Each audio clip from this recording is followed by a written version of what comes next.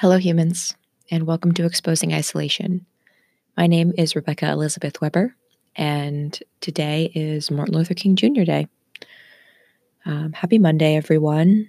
This weekend, Thomas actually has tomorrow off as well, so this is a 4-day long weekend where Thomas and I are together, just us. The grandparents are in Hawaii. So, inevitably, spending this much time together, we got in a glorious argument last night. I don't really know what time it started, but it ended at midnight. So, I would say this one was quite a doozy. And you might be thinking, how horrible, how dysfunctional. It may be a little dysfunctional, but um, sometimes this is just part of our routine. I don't think that we argue as much now as we used to, and most of the time things are fun. But Thomas has always struggled trying to figure out his place in things. And that can really bog him down, make him really nervous, and unfortunately overshadow a lot of the work that I'm trying to do, either for myself or for us. And last night, things kind of came to a head because, um, well, we are both working on becoming Reiki masters, getting our certificates, and being able to get to that status, study the art form, the energy, the healing, the various applications of it. I particularly love the aspect of being able to bless wishes and other endeavors with Reiki energy. I think that that's so cool. Um, to me, Reiki has a lot of similarities to taking the time to pray very intentionally, and I love that there is an art form, I don't necessarily want to call it a science, but a practice, um, a set of habits that one can use to invite healing energy into themselves. And if you are level 2 or higher, so either level 2 or master, and then I believe you can kind of get more advanced master Reiki teacher, which I might go towards at some point as well. Um, but as you get up past level 2, or into level 2, you are able to send that energy out. And I just think that all of that is really beautiful. And when I suggested to Thomas that he also go after his Reiki master certificate and take the class and practice and everything, my intention was to kind of give him something to do.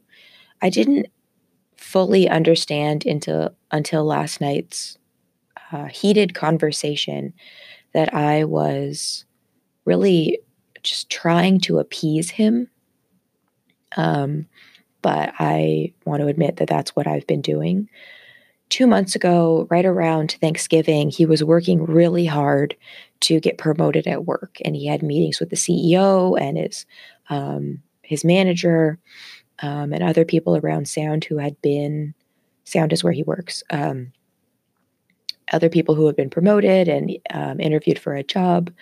And he really was pushing to move from being a mental health clinician to being something in management or administration. And inevitably, that didn't pan out. He is on a new planning committee, which he enjoys, but otherwise, he did not change jobs. And at that time, I asked him to take a break. We had been spending years trying to figure out what he was going to do with his life, um, what jobs he was going to do, what actions he was going to take, how he was going to further contribute to our financial stability, but also how he was going to be fulfilled creatively and be able to feel the way that he wanted to feel in his work. Um, And I learned last night that from his perspective, everything he's been doing is for us. And from my perspective, a lot of what we have been doing and putting a lot of energy into has been for him. Um, and I don't know that we've still fully articulated this point as well as we might need to, but maybe the conclusion for me, at least for now, so the point we've gotten to right now is that um, I am much more able to manage myself and create projects for myself that I can do um, with my own creative force and my own um, experience, turning ideas into actions and producing things to completion, making things happen. And Thomas needs a lot of support and encouragement, as we all do. I mean, I love that as well. But he needs to be given permission and instruction and not just be supported, as in, I support your idea to do this, but support in me producing all of the things that he wants to do. So if he wants to be a coach, or when he, wanted to do public speaking, most recently he decided he wanted to do an ASMR channel. Even though he doesn't experience ASMR, we don't have the ability to create videos. And just in general, a lot of these ideas are so that because he thinks they're going to make him feel a certain way. He wants a creative outlet, he wants an audience. Um, but the actual means of being able to get to the point where he is producing these things, taking on clients, maybe making money or making it stable one day, it's never been something that he can do on his own. And so after a big push to get promoted, and I really helped with that as much as I could, supporting him, kind of putting my own ideas and projects on hold. There was a lot of like timing and scheduling, and him staying late at work, and doing research and writing emails, and just a lot to put that a little over 3 weeks of push towards that goal together. I asked him to just pause, to please have the job that he has, which is our entire income, except for $11 that I'm currently making through Patreon and support through this podcast. Thank you, Quabi and Milo, my current patrons. Um, but otherwise, he makes all the money, and he has made all the money for a really long time. I have really, for the last 2 months, wanted to work on Sapient Living, which is my company. It's an official company. It's an LLC. There's a website. There's a web of pages. There's a Facebook page. It is a company, and I really wanted to take a break from helping Thomas try and figure out what he wants to do, and really focus on what I want to do.